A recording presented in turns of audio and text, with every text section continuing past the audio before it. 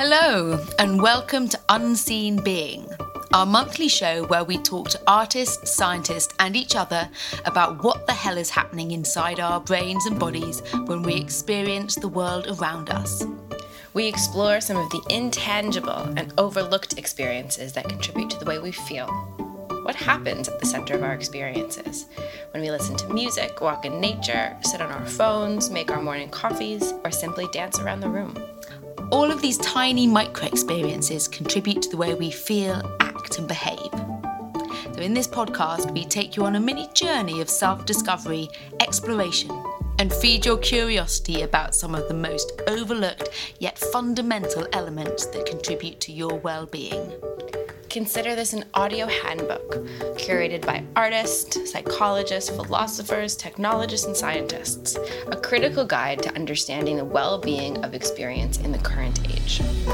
We bring you the latest in scientific discoveries, but cut the academic jargon and help enhance your understanding of the way everyday experiences impact you, and potentially an understanding of some of the tiny changes you can make to improve the way you feel. We are Robin and Catherine, and together we're the founders of Kinder Studios, a creative science studio that explores the aesthetics of human experience. We look at the neuroscience of art's impact on well-being and human connection, and we believe connection to self, others, and the environment is fundamental to human experience. We glimpse into the future of the practices, experiences, and technologies shaping our world and helping us feel more. In today's first inaugural episode, we start with a rather large topic, one that impacts each and every one of us and is our very first sense we develop in the womb. Today, it's all about sound.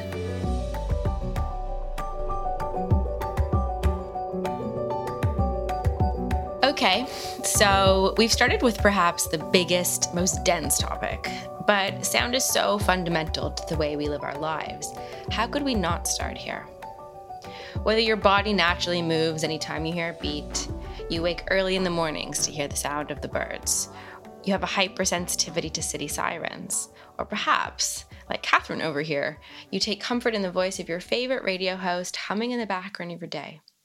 Sound is all around us, all the time, and has an incredible impact on our bodies and minds.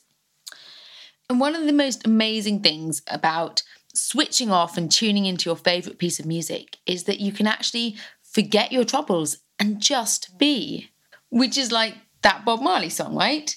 Oh, you mean, one good thing about music is when it hits, you feel no pain.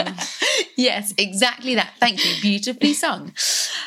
Every culture has its songs and dances. Everywhere in the world, people listen to music. If you think about it, even small children clap their hands and move to the rhythm of the beat. Music moves us in every sense of the word. So it's no surprise, really, that sound is one of the most explored artistic forms within scientific research, which means we have a pretty thorough understanding of sound's impact on the brain, emotions, and neurochemicals. For example, we know that it impacts our sleep, deeply impacts our mood, our body's naturally ability to heal, our ability to bond with groups, concentrate, and even connect to the natural world. Music also has this incredibly transformative impact on our emotions, literally having the power to completely shift our states of being and tap directly into our felt sense. But actually, we're only beginning to scratch the surface about the way sound interacts with our bodies. We're still figuring a ton of stuff out, like how those frequencies actually interact with our internal resonance, or how the sounds outside our audible range or background sounds that we filter out normally are still impacting us in just a way that's beyond our conscious awareness. And also how and what new sound technologies and experiences are emerging that can help us feel and behave in a certain way. So we've been using the word sound to describe much of what we spoke about so far, but a lot of people would defer right to music. So what's the delineation between those two? Yeah, that's a really good point. And thinking about sound, we do often just think about music. And by that, it's what we listen to. And within that, the beats, the frequencies, and the lyrics. But actually, sound does extend far beyond that. It includes things like the natural sounds around us, from bees and wind in trees, rain on rooftops, And then also the unnatural city sounds, like the glorious drilling that you might hear outside your bedroom window at 8 a.m. And then also the sounds of us moving around in our daily life, or humming or chanting and talking. Yeah, so throughout the show, we talk about a lot of the science behind these things. But as Catherine said, there's so much that we still don't know and science is still uncovering. And what's really interesting about this is a lot of us are already intuitively doing all these things on our own. We put on music for specific moods. Now those two worlds are colliding, and there's functional sound artists who are using the specific properties of the music to help elicit a certain feeling or state of being within ourselves. So in our show, we always like to look at the science behind things, as well as the more creative side of things and the intuitive aspect. So in today's show, we speak with the ever-inspiring Dr. Yewande Pierce, a neuroscientist based in LA, about how music actually interacts with our brain. And then our second guest is the creative and multi-instrumental composer and sound artist James Bully. Now, James works with the sounds of the natural environment and offers an inspiring approach to his creative process, and reminds us of the importance of understanding us in real life with the sounds we hear all around us. Unseen Being is all about exploring the intangible, immaterial, and invisible aspects that contribute to the way we feel. And sound, with huge impacts on our brains, bodies, and connection to the world around us, is a fundamental place to begin.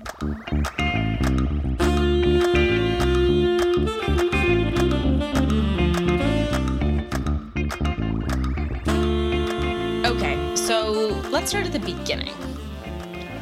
What happens when we hear a sound? And what is sound even?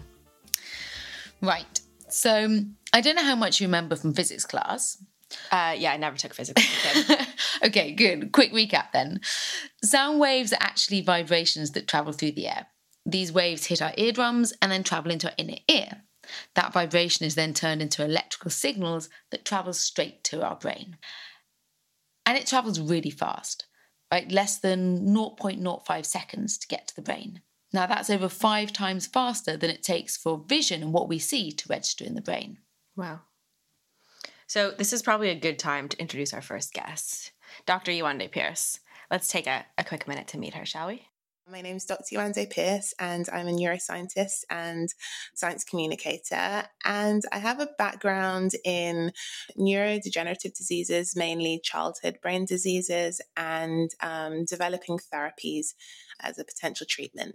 I kind of got to where I am now in terms of my interest in music and neuroscience because alongside being passionate about neuroscience, I'm also really, really into music, and grew up in London, and in my 20s was really into the London music scene. And then the two things were very separate for me. And then I actually worked at a club that's closed down now, called a venue called Plastic People. And when I was working there, I met Sam Shepard, who's Floating Points, and found out that he was a neuroscientist and was doing his PhD at UCL, and it was like, hang on, what? And then it just got me thinking differently about sort of the separation I had created, and made me think more about how neuroscience actually relates to my own life, which at the time had so much to do with music and still does. So then I started just researching different areas myself, and then got to this point. Now, Yewande, like us, is enchanted by the way music impacts the brain when you look at it. The effects of the brain are extraordinary, from activation of this limbic emotional center to unlocking memories directly impacting how we feel and even think. There's actually very few things that illuminate and light up the brain in such a complex and powerful way as when someone is listening to a piece of music. So actually, when you look at brain images, you see that actually so many structures in the brain are stimulated when, we listen to sound, and music specifically. So sound can be language, but then when you look at patients with specific brain injuries, what you find is that actually it's not one area. There's not like a music center in the brain. It affects lots of different areas of the brain, and that can be quite different to language. I feel like language is more distinct and more connected to specific brain structures, whereas music involves the whole brain. So yeah, when we perceive sound, it starts with, the cochlea, and there are hairs in the cochlea which vibrate in response to sound, and the hairs are responding to different frequencies. And then that kind of is mirrored in the brain. So those signals are sent to a part of the brain called the auditory cortex. And then within the auditory cortex, a lot of organization of music happens. So it's not so much about the sound of music, but rather the organization of music first. And then it's amazing because then it influences learning areas in the brain, attention and emotion, and it impacts our neurons. It has a really important impact on neuroplasticity, which is the ability of the brain to form new connections and new neurons, and that's impacted by music. And at the moment, I've been delving a little bit into sort of some of the evolutionary ideas and how, why we listen to music and sound, and how that's somehow enhanced our survival. Because, that's the basis of evolution. It's got to be something that's beneficial to our survival. So trying to figure out what that benefit is. And I think it has a lot to do with, mating as a way to create connections between us, social cohesion as well, and communication. Okay, so what we're realising is that music is pretty fundamental, as Yewande says. It actually predates language. It's part of our evolution. It's part of being human. Now, a fact that I love is that we actually start hearing in the womb. Our auditory system starts developing when we're only at 16 weeks. What, so playing music in the womb isn't just a crazy idea your mother and so many other mothers have had? No, amazingly, for once, she was right. The amniotic fluid actually amplifies the sound. I don't know if you've ever heard music underwater. Oh, what? So you mean babies just get a really good sound system in there? They get an awesome sound system. And it works both ways because they're actually emitting vibrations of sound as well, to the point where the youngest ever recording artist released their debut album, which was recorded when they were in the womb. So Elizabeth Hart, a musician, actually strapped electrodes onto her and recorded the vibrations that her baby in the womb was making, and then translated it through a synthesizer, and it's just about to come out as an album. Wow. Yeah, pretty wow. So what we're finding out is that from the minute we're born, before we're born, but we're always listening. It's actually a safety mechanism we've evolved. We're constantly listening out for what and who is around us to keep us safe. And so we're feeling and sensing our way through the world before we can even verbalize it. And actually that doesn't necessarily change when we get older. How do you mean? Well, when we hear a sound, it's not just our brain it affects, it's our whole body. And as you know, they're completely interlinked. What happens in the mind plays out of the body, and what happens to the body affects our mind. So this is basically what you and I spend most of our days talking about, right? This felt experience of our entire sensing body. So while we hear the sounds through our ears, and now we know those connect directly to our brains, we're actually having the entire experience in our sensorial organism of our bodies. Yes. And as we'll explore later, that can be anything from relaxing us or syncing our heartbeats or actually feeling genuinely more connected to other people. And I love this idea of connection. So we'll come back to it again later. But as we all know, as far as sound and music especially can connect us, we also have to acknowledge it can divide us, right? Because preference is highly subjective. For example, I hate house. I'm sorry to anyone out there who loves it, but I hate it. Though strangely, what I don't hate and actually quite like is drone metal. And I like Joni Mitchell. Which comes to a really interesting point. So why is it that Robin and I get along like a house on fire, and yet a track to me that is uplifting to Robin is like, an actual house on fire? Yeah. When you play drone metal in the studio, it actually feels like there's a chaotic, burning, fiery flame inside my body. But that's the beauty of human experience. Exactly. We're all so different and unique, and our response and preference to any aesthetic experience is made from so many different components. Exactly. But that doesn't really answer why we come to like a certain piece of music over another. Now, a lot of the time it's based on the emotional response we get from it. So now is probably a really good time to meet James Bully, who captured this really beautifully when we spoke to him. My name is James Bully. I'm an artist and composer. I work predominantly in landscapes with landscape sound works, exploring the relationship between different elements of the natural environment and different species within ecologies and music and sound. Talking about emotion in terms of music is very complex, because what I find emotionally affecting is very, very different to someone that I'm standing next to. And a lot of that is born not just from a physiological response to sound waves hitting your ears and the cavities of your body or vibrating your skin, but is born out of cultural experience of what these things mean.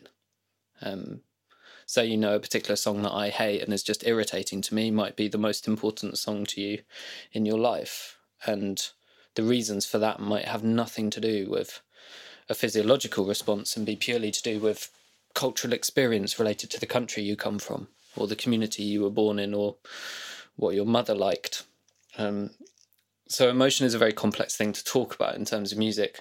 All of that said, there's a world of what composers and artists do is work in that world, work in that very complex environment of thinking about how the thing you make affects the audience you expect. He captured that perfectly, didn't he? Yeah. The way we come to like what we like is so vast, but what I find most interesting is how James captures the complexity of what's happening when we experience a piece of music we like. It goes beyond the hearing and back to that emotional, felt experience we just spoke of.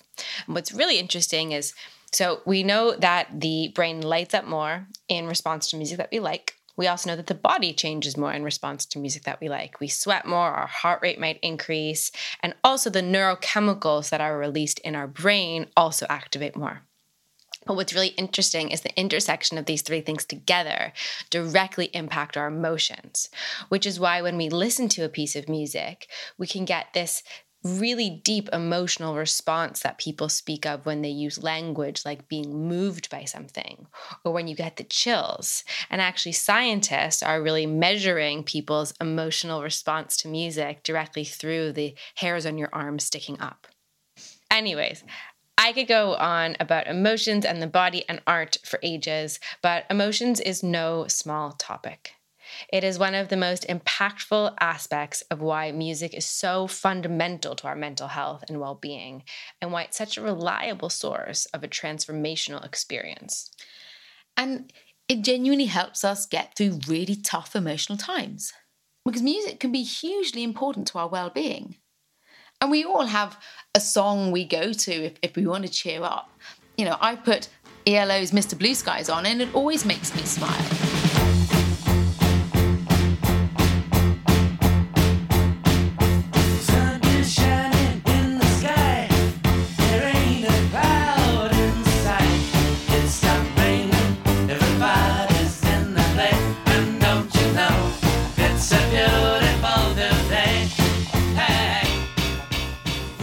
That's not to say it's going to cure or solve any problems, but it really can lift my mood. And in the same way, a certain track can reduce me to tears in a second. That's not that it actually makes me sad. It just seems to somehow unlock or evoke emotion. And it really does. So we've already spoken about music and how it activates what's called the limbic system. So that's the emotion center of the brain. What's really interesting about this area is that it's also associated with pleasure and reward. So music can literally trigger the release here of neurochemicals that govern these feelings. So a dopamine is a key one. Now, you might have heard of dopamine. It's known as the happiness chemical. It's the brain's reward drug of choice, you could say. It encourages actions that are good for reproduction and survival. Basically, when it's released in the brain, we feel good. We like feeling good, don't we? Yes, we do. And so for anyone who knows their chemistry, these are the same chemicals that are released by taking many of the recreational drugs that we often associate with these music events. And while music in clubs is associated with drug culture, actually that chemical high can come very directly, but from the music alone. So what you're saying is that we can get the same feel-good hit from music, which is the chemicals released from drugs and sex. So you can have the sex, drugs, and rock and roll, but you don't need the drugs and the sex, and the music is just as good. Exactly that. Well, it's actually a pretty interesting point to raise, because obviously in the past few years, we've seen this rise of the sober partying movement. Or even if you're not teetotal, there's a lot more people who are going out dancing, using that experience as some might say, a spiritual church, and not needing to take the drugs, not needing to take the alcohol. So it's interesting to think that when we have these really transformative experiences, when we go out dancing, which at this moment seems a bit like a distant memory, it's actually quite comforting for perhaps some of those people to know that they are getting actually that same release, that same hit of that feel-good chemical, and other ones exist in the same family, from just going out, listening to the music alone and dancing. Yes. And the effect is really powerful. You all know how you feel good days after a good night out, because the music is literally releasing different chemicals in your brain and resetting your nervous system. You know, we get so stressed out in our hectic days and our bodies get filled out with sort of stress hormones like cortisol. But music can calm us. It can calm that and turn down our stress response. And so for that reason, you can feel the positive impact for days afterwards. But what's really interesting is we've spoken about these experiences dancing in clubs and even dancing on our own. We have these experiences with the high BPMs that impacts us one way, but a lot of people are starting to make functional music, specifically to relax people, to calm them down, to tame anxiety, to help them sleep, which is having another kind of therapeutic effect. So these artists are specifically working with the tempos and the volumes and the BPMs to directly impact our physiology. Almost like, science is now informing artists to have these specific toolkits for better shaping the desired impact on the listener. In terms of our stress responses, when you listen to music that is ideally below 60 BPM, it actually calms you down physiologically, like your parasympathetic nervous system responds to that. And when you listen to music above 70 BPM, like faster paced music, it like increases your alertness and kind of pumps you up. And so I think that scientists are really interested in understanding how the tempo affects us. So a lot of these things with the beats and the tempo and the volume, a lot of people are speaking about binaural beats and binaural beat stimulation. And there's a lot of studies out there and a lot of new apps and technology and functional sound that's claiming to use binaural beats as a way to evoke a certain state or change our brain waves to stimulate our alpha waves to calm us down, or our theta waves to help us sleep better. Now, this is when you're exposed to two different beats, and then the difference from those beats is what your brain registers. But it's a bit confusing, and the science is actually not super clear, is it? No, it's not at all. And now, that's not to say that it doesn't happen. It's just that we haven't been able to scientifically prove definitively that it does. But there are interesting sort of positive applications of this. It can impact possibly divergent thinking, the way we're creative. It can help sort of mood states, fatigue. So it's a really interesting area that needs to be explored more. So we've spoken quite a bit about what's happening inside of ourselves when we listen to a piece of music or experience sound, which is great, but it's not the full picture. What about how we experience it? And what if we're making it ourselves? Exactly. Now, that can be whether you're getting into the flow of producing your own music or just experiencing a live event with your friends. Or now what's happening more often is those at-home digital music experiences. And it's funny because music is such a ritualistic experience. And we spoke to James about what some of his rituals around music making are and what that means to him. You have quite a lot of rituals, actually. I've been thinking about this quite a lot because I think more and more I use physical tools, like analog, non-digital tools, to ground myself, I think, while I'm making work. I actually find it much more efficient to use analog tools and much more decisive, and I find the way I think is more productive. To do stuff that is kind of indelible, to make marks that can't be removed, ultimately. So I also use a card system, which is very simple, really. A set of kind of white cards that are slightly bigger than business cards, and I use them to write 2-line notations of pieces. So I have a kind of basic concept in how I work that if I'm conceiving of a piece or thinking of an idea, I ought to be able to distill it into a sentence and perhaps a small drawing or 2 sentences. And if I'm unable to do that, then I won't write it down and I'll have to think about it more until I can. And I find that a very useful way to distill notions. So what I think is really beautiful of the way James speaks about his own creative practice is this sense of embodiment as he's going through the process himself, speaking about these indelible experiences. There's something really unique and special when you make something physically or experience something in a physical setting that it can't be undone. It's almost like you have this creative impulse that starts within your body, within that creative center, and then almost comes out of your hands and your fingertips to create something. And it's that sense of embodiment that is something that we get in the physical setting when we experience music. And while it's beautiful to have these connections with our own personal practices, whether with music or a different art form, fundamentally, music is something that bonds us and unites us. It's something that's shared in groups. It's something we can all relate to right now. I love dancing around my flat by myself, but I really miss being sweaty, dancing around with friends. Oh my goodness, so do I. I just miss dancing with friends or those, people who seem like friends at the end of the night and are actually just strangers. Get up and dance. Can you hear your angels singing?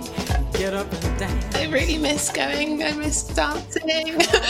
Oh my, so much. I think the thing that sticks out to me that I've been quite reflective about, and I think one of the things that concerns me is how much of an impact music has on our memory formations. Like our lives actually have like a soundtrack, if you think about it, and nostalgia memories are usually triggered by particular music from a time. And I mean, music is a memory enhancer as well. So when you put all the things together, you think of like going to a specific club night regularly, and listening to the first time you hear tracks that really move you and that you really love and who you're with, and the social cohesion that comes from like all really enjoying this new music. It actually impacts our memories and how we remember time. So just as an example, I think about, I went to Worldwide Festival in 2011, and to this day, the music that I first heard there and the people that I with, that memory is so strong. It's actually affected the way that those memories have been laid down in my brain. And so I feel like music can work as a memory enhancer and actually like define different periods in your life. And so thinking about this year and having actually not had music, I've listened to music, but not in the same way that like, there wasn't for me like a track of the summer. Digital experiences unite us and is the only way we're connecting to each other at the moment. We really seek music to connect us, and we have found ways of doing so without being in the same room. But what is actually the difference about being in the same room with someone or something somewhere and being at home with your own headphones, listening to music yourself?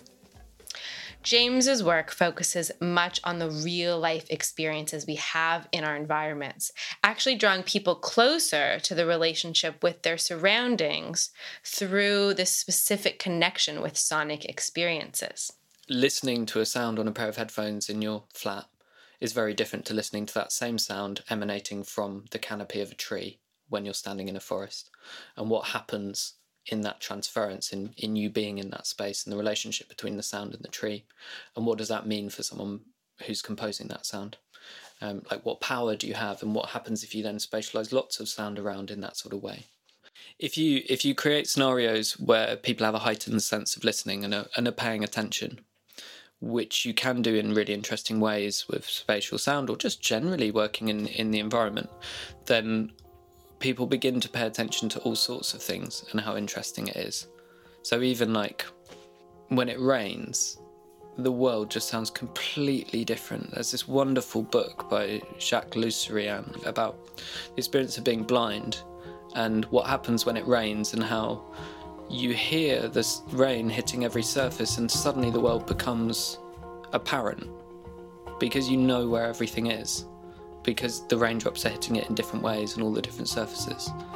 It's just really like, there are really important things that are happening all the time that if you spend the time to look at, have and listen to, have an amazing impact on the way that you live your life. I did this piece once with Daniel Jones, who I work with as an artist duo, a piece called Variable 4, and what that does is use a weather station to take real-time atmospheric conditions outdoors and creates a piece of music. It conducts a piece of music in the landscape. So there's 8 speakers hidden around a bit of landscape in remote locations.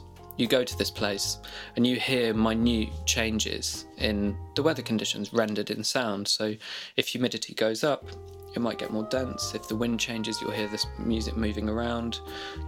And what's really incredible about that is how it just makes you aware of the sheer complexity of just what's happening in the air around you where you're standing. Like, just that as a singular thing, and how much it just shapes the entire world and is existing on this completely different timescale to how you're existing. And there's something very healthy about that awareness of just being in the world, and that all of your sort of concerns that you're coming with just sort of fade away in comparison to this beautiful semi-chaotic system of the atmosphere.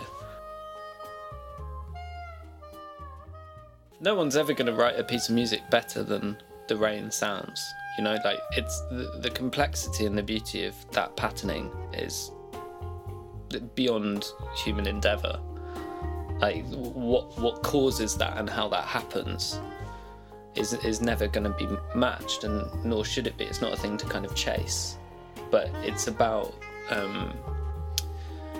I think making work sort of in and inspired by nature and around it. It's more to do with, it's sort of like John Cage. It's about highlighting things within the natural world and playing with them and just saying, like, isn't this an incredible thing to engage with and spend time? And here's a way of looking at it. You know, it's like putting a frame around it and saying, let's look at it, let's listen to it.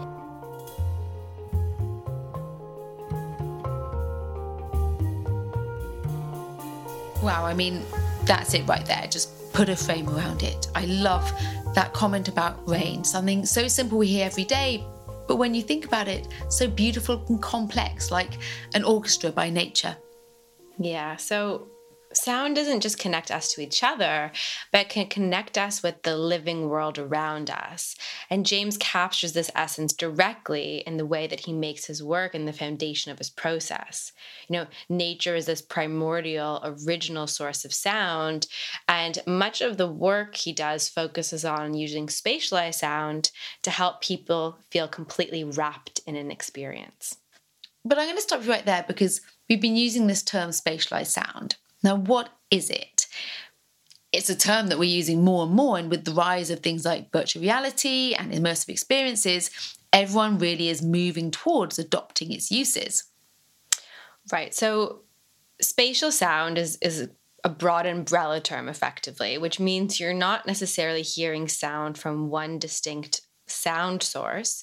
Rather, sound is flowing all around you, including overhead and in three-dimensional space. When speaking about sonic experience, as our friend and founder of 4D Sound, Paul Oman, says, it allows us to listen to the space, not the speakers. Paul is also the founder of the Spatial Sound Institute and is exploring the impact of spatialized audio on our health and well-being. He speaks so eloquently, so we're just going to quote him directly. As a medium, spatial sound offers forms for expression, interaction, and introspection that can provide new directions in how we sense, think, and feel our way through a digitally augmented, interconnected world. It heightens awareness of environment, deepens a sense of connection between mind and body, and more nuanced social interaction with those around us. It challenges us to listen to the world in a more engaging way, offering us a chance to become more sensitive human beings. So it's interesting linking all of these things together now and seeing how the technology that's coming to more mainstream uses is actually helping us hear with our whole bodies as opposed to our ears, and really enhancing that felt experience we've been speaking so much of. Exactly that. It's fundamental to this way we experience sound. So it's providing us as listeners an entirely new way to listen. It's evolving our listening. And it's bringing us closer to the moment-to-moment experience of the sound, ourselves, and the space. It's actually enriching and transforming our perception of space. Now, James has been working with spatial sound across the majority of his projects. He shared with us a bit more about its origins. What's kind of happened in the last 10, 15 years is a realisation that actually it is feasible to do spatial sound and to have systems for playing back spatial sound. So, most clubs will have spatial sound system these days, at least high-end clubs anyway. There's actually like the earliest heritage to this stuff really properly, Caribbean sound system culture. And that's really like the beginnings of spatial sound. I mean, it's often kind of talked about as this sort of very sort of academic studio-based thing, but in reality, like those incredible early dub sound systems were really where sound got thought of in layers and in space properly. Dub is the beginning of this. But what's happening now, I think, is that people are realising that a sense of spatiality, both like in terms of full sensory spatiality, the feeling of something being behind you, the feeling of wind on your back, or hearing sound from all around you, all of that stuff, that's a very crucial aspect of embodiment in the world. Now, what's really interesting about James's work is it takes us into the environments themselves. But in the environments we're in daily, our lives, background noise has just gotten louder. We're all aware of it: cars, traffic, drilling, people. And we're realising with new research that all this sound around us is really stressing us out. Pleasing melodies can calm our nervous system, as we've spoken about. They can promote physical and mental well-being. But noise pollution and unintentional man-made soundscapes have the opposite effect. And we do live in a very noisy world. In fact, if you think about it, it's also the one sense we can't shut off. We're always listening and hearing 24 hours a day. So it's actually really important that we think about sound in the same way we think about music. Yeah, I mean, I get so easily distracted from external sounds. I can't read anywhere other than somewhere completely silent. It's actually like baffling to me seeing people at the pub or a cafe who are just reading a book there. And it's interesting to think about life in lockdown, actually, because we've heard the birds and the animals more, but we've also heard more sirens and more roadworks outside of our homes, and actually more helicopters flying overhead.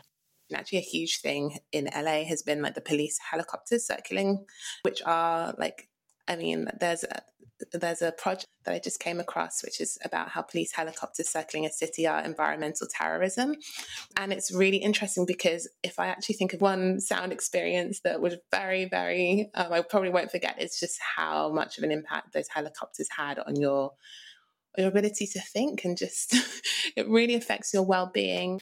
I mean, we've all felt it before, but with too many sounds coming in, it really does reduce our focus. And what's really interesting and, well, actually kind of scary at the same time is that there are so many sounds in our daily lives that also we don't realise are harmful to us, like fridges or hand dryers or alarms. All these frequencies come out of devices and they're really detrimental to our health. Down the road from me, there is a house where they have this thing called mosquito outside of it, which is to deter small mammals. And I think they're also used to deter teenagers as well. But I can just hear that as a really loud, high-pitched tone. and it makes me veer away from going around that house, and it's super aggressive, and it's basically a sonic weapon in effect. And that's a kind of horrible thing that I just don't think should be introduced into the environment. I mean, when humans listen, we're constantly filtering anyway. We don't hear everything that's coming into our ears. We're filtering all the time mentally, just to work out what needs to be listened to at the moment. But I think what's happened for me, at least, is hard to know, because I don't know what it would have been like if not. But I find it very difficult to filter out those frequencies. So I tend to focus on them and get a bit lost in it. We all hear within this set audible range. Well, all of our ranges are slightly different from one another, but there's loads of these high and low frequency sounds that just sit outside of these audible ranges. And while we can't perceptively hear them with our ears, we can sensorially experience them with our whole bodies. And so while it's kind of scary that there's things happening beyond our conscious awareness that's affecting us, what's actually really exciting about all this is that there are these new teams of researchers who are emerging, which are finally beginning to measure a lot of these previously intangible forces that we weren't able to prove. And we know that just because we can't prove or measure something right now doesn't mean it's not true. It just means we haven't gotten there yet. So while it's all kind of bleak that there's so much impacting our system that we don't consciously know of, it's pretty cool that we're finally getting to the point in science where we can hopefully begin to measure and then implement perhaps some new regulations for how these harmful pieces of tech are actually affecting us. So what's interesting here is that obviously this notion of noise pollution and things in our environment are a lot more harmful than sometimes we speak about. You know, if we speak about the language that both of our guests use, you know, Yewande saying environmental terrorism and James saying sonic weapons, like that's very strong language to be talking about. And so it is something that we need to be considerate of. And luckily there is some new technology that's coming out to help protect our ears. But as we said, it is really exciting, these new emergences that are coming from the realms of science. And the fact that people are opening up to the fact of just because it's invisible doesn't mean it's not there. And so I think as a takeaway for what people can learn from today's show and the experiences in their own lives is, you know, trust your intuition about things. And the fact that, as we've said, a lot of the science that we're coming out with is backing up a lot of what we intuitively know already. And so listen to what guides you and listen to the sounds that make you feel a certain way, even if that is drone metal. Yes. And, you know, just remember that. You know, remember how powerful music is and all sound. And next time you have a music experience, enjoy it. You know that in fact, it is more powerful than we've ever realised. It doesn't matter, like you said, what you're listening to, but if you like it, then it really is sometimes all you need.